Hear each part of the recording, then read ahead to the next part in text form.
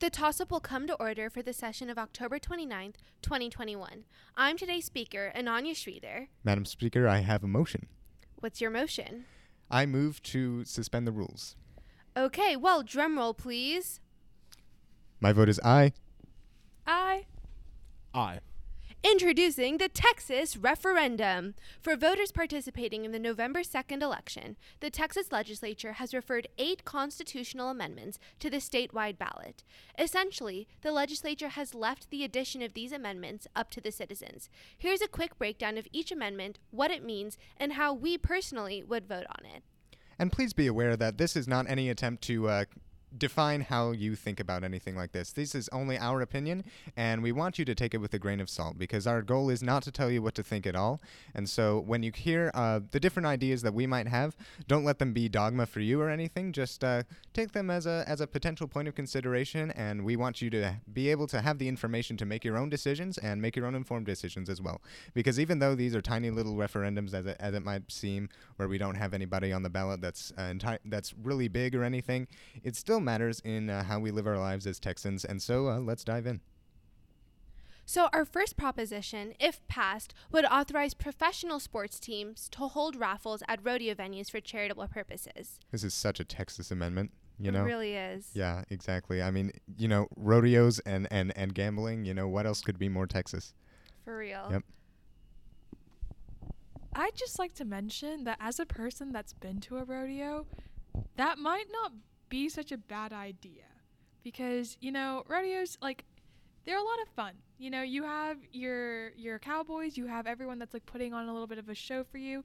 It's a lot of fun, and I think the people that end up going to rodeos, they usually during halftime, it's little kids running around chasing this sheep or something. And I think that if there was a charity aspect to it, especially if it's let's say the Salvation Army, or even just the food pantry or something, it could really be beneficial for the community around. However, I would like to say that this is really, really, really vague. It could honestly just be any professional sports team at some random rodeo venue. Imagine the Texas, the Dallas Stars in a rodeo venue up in Fort Worth. That, I wouldn't really necessarily connect those two dots right away. Yeah, going a little bit off of what Jackson said, this is a very Texas Southern, almost yeehaw thing that we're seeing here. Although I do think it is a pretty good idea. When we go to a lot of sporting events, whether it's a football game or a basketball game, we don't very often see donations being given out to different charities and things of that matter. So I think this is actually a really good step in the right direction to increase ticket sales and also increase money that goes to charities and charitable purposes as well. And you make a good point there, where it's already in the Constitution. And just as a point of context here, state constitutions are way more detailed than the U.S. Constitution. So you might be wondering, why in the world would rodeos be in the Texas Constitution, or raffles or anything like that? It's because they're way more detailed, because ideally they're a bit more integral to the daily lives of the citizens of the state. So that's why it's in this Constitution originally. But also raffles at other events are already provided for in the Constitution and permitted.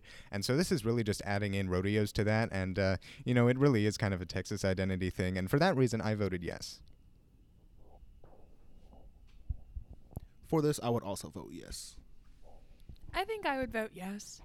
Wow, so all 3 of them decided to vote yes on our first amendment. Our second amendment is as follows. This amendment, if passed, would authorize a county to issue bonds to fund infrastructure and transportation projects in undeveloped and blighted areas. Breakdown on what this means: essentially, poorer areas would hopefully become more developed and have better infrastructure and transportation. What do we think? Well, personally, I think this is actually a pretty good idea. I mean, infrastructure, as you guys have probably heard in this past year, has been really important especially in Texas. We had this little thing called Snowmageddon, where literally all the roads, basically for me, my power was out for an entire day, and I got power for in 1 hour increments, 5 times throughout the entire day, and it was freezing. And when I tell you freezing, I mean freezing. So, I mean, if we're trying to if we're going to have better infrastructure and better transportation, I'm all for it for that reason. Yeah, 100%. As someone who has a lot of family that both have lived in and was born in areas that do have a lot of economic disadvantages, I think this is a step in the right direction to partially overturn some of those challenges that those cities face, especially even though this is part of the Texas Constitution. Just think about areas that I know very well of, like in Mississippi and Arkansas and Alabama, that do have these struggles. I think this in the Texas Constitution is very useful and could be something great for us to have. Absolutely. And so I think the main consideration that we have right here is that previously you have had to have bond elections only happening in the cities or other municipalities that are present in a certain county. But that's actually pretty problematic because because cities don't comprise the entirety of a county. There is a lot of space in the majority of Texas counties that is not incorporated into a city, and so those are called unincorporated territories or unincorporated areas, or really other different legal terms that apply to them.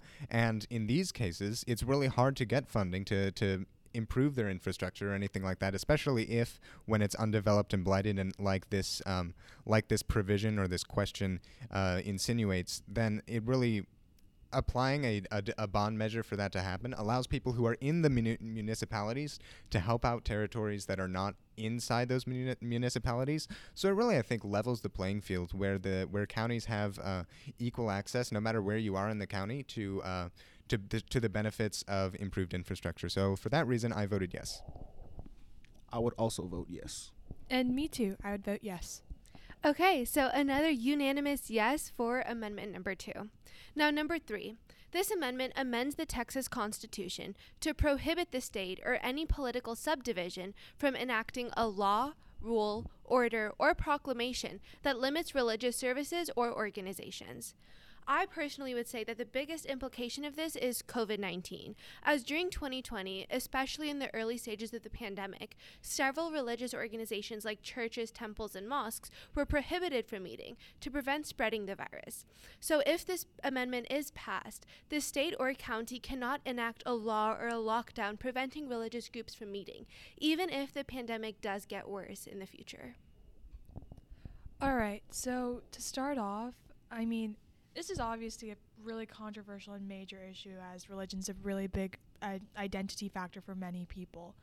Personally, for me, throughout this last pandemic, and taking that into account and like just meeting in person, I think a lot of groups were actually able to find ways to meet virtually, even like over Zoom and over like other forms of communication. I think that the biggest thing about religion in general, it's more of a uniting force, and I think that in times of tribulations, like such as during the COVID-19 pandemic, they were people that were part of these certain groups. They were able to find ways to go about their business, do what they needed to do, and follow what they needed to follow, even while staying at home.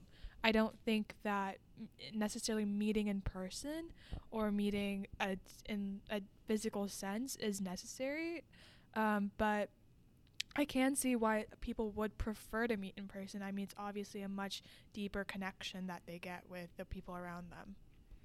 Yeah, I 100% agree with what you said. And just going back to the idea of COVID, in the early stages of Corona, a lot of the churches around me no longer had in-person services. But over time, they slowly transitioned into doing online Zoom calls or YouTube Live or Facebook Live in order to still get the congregation to attend church even if it wasn't in person. And although there is definitely a drop off from a black gospel choir just being streamed instead of being in person and really feeling the spirit, I know what you mean. I mean, I've had to be like the tech guy for my church, yeah, and so I had to mix all the audio and everything, and it was hard to get it right for like the live stream and in person at the same time. It's a lot of layers of complexity. So sorry, carry on. But yeah, it's the complexities with it, just making it work. It's very difficult, but I think there always is a way to get it done, and even if it's not perfect, there's always a way out, or there's a better way to do things. And so I do have a little bit of, I still think I'd have to think about this one a little bit more. While I do think there are ways that it can be done without meeting in person, I can see how certain religious groups and organizations would feel almost uneasy doing it again. Right. I actually have a question to ask everyone to build off of this.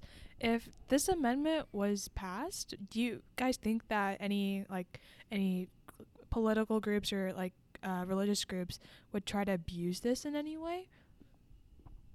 That is a really interesting question, and, I might just add my personal experience to this, and, what I would describe myself as much as I probably would not like to quite often, because this label has been applied because of the people who apply to it, being relatively crazy. I would identify myself as sort of a white evangelical, and probably everybody, I would say a vast majority of people who would ascribe to that kind of self-identification would vote yes to this proposition. I actually voted no to it, because even as a person who thinks that services like this are quite valuable, I voted against it because it's very clear where it comes from. And so this is kind of the answer to your question here, Prisha, that where the origin of this amendment is very clear, where this didn't actually take place in Texas, at least legally, but it took place in places like California, where churches were closed forcibly because of the pandemic and for health reasons, and this was taken as an assault to religious liberty. And I think that is a problem when we see it in that way. The Constitution of the United States does establish that the free exercise of religion can't be curtailed, and yet at the same time, when there is such a significant public health crisis, exacerbating the spread of something like COVID-19 or exacerbating anything like that can be dangerous when it's done just in the name of religious freedom. And what I see in this amendment is legislators trying to gain a higher degree of power and control rather than an actual desire to be in a religious community together. And I think that is a problem that has arisen in the case of the GOP recently. Unfortunately, that's the case, and I would much prefer that not be the case. But religion has become so significant to the GOP that you can see where the origins of amendments like these have come up from. And so I don't want it to be in the case of power and control itself. And, because of that, there are a lot of interest groups that could potentially benefit or detriment just depending on which way this goes. And so I would rather say that what's in the First Amendment already should be clear enough, rather than having to say, we can't do anything that might sacrifice religious freedom for a certain amount of time in the benefit of public health. I think that if we're going to be good religious people and say, I think it's significant and appropriate for religious morality to say we should be able to forgo our freedoms for a while and forgo the power that we have in the interest of keeping other people safe, which is the golden rule that all religions have in common, to treat others as we would be treated. And so that's one of the main reasons why I voted no, because of those repercussions that you'd mentioned that could come from it. Yeah, and Prisha, also my 2 cents on your question. I do think, like Jackson said, this is almost a bid for GOP power, in that the GOP base, especially in more rural areas of Texas, is largely comprised of Christians. And a lot of these individuals were upset that lockdowns prohibited them from going out to church and meeting with their church groups or their Bible studies, etc. And to me, this seems more as a bid to please these individuals than it does out of the goodness of their hearts in an aim to allow religions to practice freely. Potentially. I mean, it might just be a difference in morality, but I think you make a good point. So, if nobody has anything else to say, my vote is no. I think I would also vote no on this. I think I would also probably vote no for this. Okay, and moving on to the 4th Amendment, if passed, this amendment would change the eligibility requirements for the judicial offices as follows: a justice of the Supreme Court, a judge of the Court of Criminal Appeals, a justice of a Court of Appeals, and a district judge. Jackson, would you like to let us know a little bit more about what all of this means? Sure. So basically, there's a different degree of so at the moment there's a requirement for these offices to practice law or be in an accredited legal institution or be barred for a total of 10 years. And basically the change that's going to take place here is that instead of just being licensed for 10 years, it's being licensed for 10 years in the state of Texas. That's really the only change that's happening here, and because of that, this isn't really very much of a controversial amendment.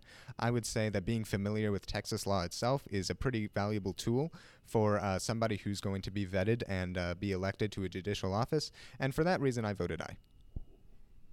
And with more knowledge on this amendment, I think this is very useful in the sense that if we did have a judge who lived in Louisiana for 9 years and then moved to, let's say, Beaumont for just 1 year, they could begin to be part of the Texas circuits, it would be different. It's a thing of culture, and it's a thing of just a community and knowing how Texas runs, how we work, how we view certain things. Even if the two states are very similar politically or may have certain political identities that don't differ too much, I think this is actually beneficial in letting the community know that we want somebody who's more Texan to be a part of this than somebody who's just partially there. I think you guys make really good points. I also think that there's also another side to see of this, even though, personally, I do think it's not that big of a change. But, let's say, for instance, you have a person that's running for the Supreme Court of Texas, and let's say they have a probable opponent. Let's say person A, the first person, they have spent 10 years in Texas, and the second person, they've only spent 9, so they'd have to wait another year for that to happen. Well, let's just take into account the fact that maybe this person that's been in Texas for quite some time has also they've historically they've grown up in Texas. They have a certain type of political ideology, and even though that's not supposed to really change away a court or a judge or even just a court of appeals changes their perception of what's going on, politics and personal bias always plays a role. And so let's say because of this rule there were to be a certain bias that's insinuated within our courts or within our judicial system, how would that really affect what goes on in Texas, and how would that affect change? I think that's an important part to take into account. But otherwise, I don't think that the law just in the way it is right now would cause any big change, which personally I would vote yes for it. I would equally vote for yes. So would I. Okay, and so moving on, we do have a little bit of a time crunch. So the Fifth Amendment would authorize the Texas State Commission on Judicial Conduct to accept and investigate complaints and reports against candidates running for state judicial office. So for this one, due to our time crunch, I personally don't think this is too much of a controversial amendment. So if everyone could just go ahead and say how they would vote and maybe a quick sentence on why they would vote that way. For clarification on the nature of this bill, at the moment, judicial accountability offices in the state of Texas can already investigate and discipline judges that are incumbent, and now that's expanding that privilege to candidates for judges as well. And I think that that's good for citizen accountability and transparency, so I voted yes. I think this is also good for transparency, and I would vote yes. Yeah, I would vote yes too. Along with transparency, I think this also eliminates any sort of major bias that there might be. Okay, and now Amendment number 6. This would amend the Texas Constitution to state that residents of nursing facilities, assisted living facilities, or state-supported living centers have a right to designate an essential caregiver that may not be prohibited from visiting the resident. Again, like in Amendment number 3, the most obvious implication that I see is COVID and any potential lockdowns that may occur in the future. If this amendment were to be passed, then this would allow individuals that need other caregivers that are not part of their immediate family to still go to their house or wherever they're living in order to provide them with that care. This amendment is where I have a few more disagreements than with previous ones. While I do think it is a necessity for people who are older or who are sickly to have caregivers that are there, I do believe that in a situation like COVID and something that we've gone through the past 2 years, it is a little bit there is a level of danger. So where if this person does need care, they could be sending their caregiver into someone's home that does potentially have COVID or any illnesses that could be worse. And if they carry this, they could then spread it to others. And this is how we start the snowball effect, and we get cases back up again. And we've all lived through this, and we don't want to go through that again. So I think this one is where I would be leaning more towards voting no. So I think that all the points that Donovan made were like pretty clear, and I agree with them for the most part.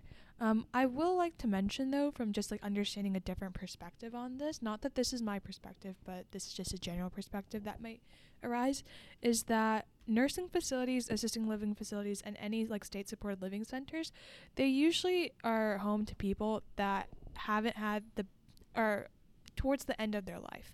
And so as these people near the ends of their life, I think that's also important to understand, again, everyone's human. Everyone wants to be around their loved ones, if as much as they can, especially during those times. As someone who wasn't able to be there for a family member when they passed away, I find that somewhat straining. But again, I do understand the actual global and societal implications of something as serious as a pandemic. I understand that we're probably going to have more, not pandemics, but at least outbreaks of certain viruses as global health changes, as viruses mutate, which according to many health organizations will be occurring much more often in the future. Like with understanding that, I think that for me personally, global health and the collective health might be a bit more important than simply my own ideas or my own beliefs. So for that, I think I would vote no, but I do find their reason within the other perspective here. So I would actually agree. I voted no, but I would like to give a little bit of clarification where there is the Constitution, this amendment would allow there to be guidelines for when and how people can visit each other, but at the same time it says that you cannot prohibit this designated caregiver from visiting the person under any circumstance. And I also last year lost a grandfather due to COVID and due to complications due to COVID. Although he was in a memory care facility, and of course we weren't able to be with him at that time. And yet we did think that it was important that people around them be protected. And I think that if the law had remained as it was, and that people had not been able to visit each other, then I think that really just all in all, I think life has to come before liberty. So in order to protect these people and to protect these people that are at risk, so that we can visit them without restriction and enjoy our time with them when the pandemic is over, or when future pandemics are not too significant, then I think that the protections in place are very important. And so for that reason, I voted no, agreeing with all of y'all. And so another unanimous no for amendment number 6. So amendment number 7, if passed, would amend the Texas Constitution to allow the legislature to extend a homestead tax limit for surviving spouses of disabled individuals, as long as the spouse is 55 years old and resides at the home. For this one, I'm honestly a little bit indifferent, although I'm leaning a little bit towards no, and that's actually how I voted, just because the homestead tax goes towards school districts. And so as a student myself, and I am aware of the amount of funding that is required for school districts and all of the positive things that can affect in people's lives. And so for that reason, I think that Texas is really averse to taxes all the time. And, we reap the benefits of that a lot. Tesla is coming to Texas. Apple is moving their manufacturing plants to Texas. Bitcoin mining is coming to Texas faster than ever before, all because of the low taxes that we have. But at the same time, these low taxes are making government business harder and harder to actually go through. And schools are a government business too, and I think that's an important thing to keep public schools powerful, especially in the case that the surviving spouse is not disabled, but the other person was, I don't really think that that should be the cause to cause an exemption from this tax, just because this other person was disabled and no longer is. Although on this next amendment that we'll discuss, there's a little bit more different. It was a little bit different, but for those reasons, I think it's just not necessary that this disabled position continue. And it was for that reason that I voted no. Yeah, I understand where you're coming from, Jackson. Personally, I didn't know much about the homestead tax before you just explained it, but I find it interesting that it's specifically for the surviving spouse of disabled individuals. I think that rather than having it for a spouse, if it was to be any effective, it could be for that person who is disabled. And so I think that it might be a wrongful indication of who exactly is necessary to tax. Well, we might say that a homestead tax is only levied when somebody dies. So that really isn't how it would work, but I see what you mean, definitely. Oh, okay. That clarifies some things. But homestead taxes, as Jackson mentioned, they're for schools, and I think that education above just simply. I mean, I understand where people would be coming from if they were to vote yes for this, because obviously many disabled individuals, they aren't able to provide for their family because of a lack of opportunities. However, I do think that rather than extending a tax limit, the Constitution should rather, or the Texas legislature should rather work towards making more opportunities for disabled people, rather as I've had experienced interacting with some people like this with disabilities, they, rather than wanting to have any sort of special circumstances, they'd rather just have circumstances where they could conduct their business the same as people that aren't disabled. So for those reasons, I would vote no on this. Okay, and Donovan did have another engagement he had to get to, but my own personal beliefs on this amendment, I do agree with Prisha and Jackson, and I especially agree with Prisha in that, to me, it doesn't make a lot of sense that the surviving individual may not even be disabled. Because yes, there is a toll that grief may take on that individual who is surviving. However, if they were not previously disabled, it's very likely that they were going out and earning money. So I don't personally understand how a homestead tax limit is really necessary there, and I would also vote no on this amendment.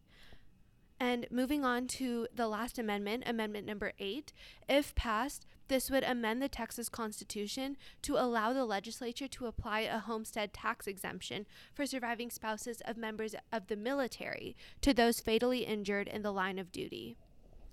Here, this is a lot less controversial. I think my vote was aye, because, somebody injured in the line of duty and killed, that deserves honor and that deserves respect for their families. That's been a tradition in the United States for a very long time, that we do have a respect for people who fell in battle. And, in order to tax somebody who fell in battle, or tax the family of thereof, I think that's just a little bit out of taste. I think that's just disrespectful to the memory of these people and their contribution. And so for that reason, I voted to not to create an exemption for that homestead tax. I think that was the right thing to do for me. Yeah, I do agree with Jackson on this. If I were able to vote, I would also vote no on this, because I do agree. I think that fighting for one's country and dying in that line of service is it's an incredible service to our country, and these individuals should be honored. So I would also vote no if I were of the age to vote. I just want to clarify something really quickly, because it says here that the amendment is to allow the legislature to apply a homestead tax exemption. So by voting no, are you guys saying that you wouldn't want? So basically, it's saying that it's not saying that this would immediately happen, that there would be a tax exemption, because the Constitution doesn't say which taxes are levied, but it says that the legislature can create an exemption for it. And so it's not necessarily will happen, but because it's on the ballot, and because to get on the ballot originally, both houses of the Texas legislature have to approve that that measure by a 3/4 majority, it's very clear that if the legislature is allowed to do that, then they will. And I think that that's a good thing. That people killed in the line of duty their families don't have to immediately pay a tax because of that. And so I think just the likelihood that the legislature will move to effect this is a good thing. All right, yeah, I find reason in that. I do agree with Jackson and Anya, and I would also move to vote no. Okay, great. Well, everyone, this has been our out of the ordinary episode on the 8 amendments that are on the ballot for the November 2nd election. If you are of the age to vote, please go out and vote in this election. If you're not, find someone who is and tell them to please vote in this election. This has been the Tossup, and we will reconvene for our next meeting on November 5th. Our clerks of research for this episode were Ananya Schreeder and Jackson Keith. This episode was edited by Jackson Keith. Thank you all for listening.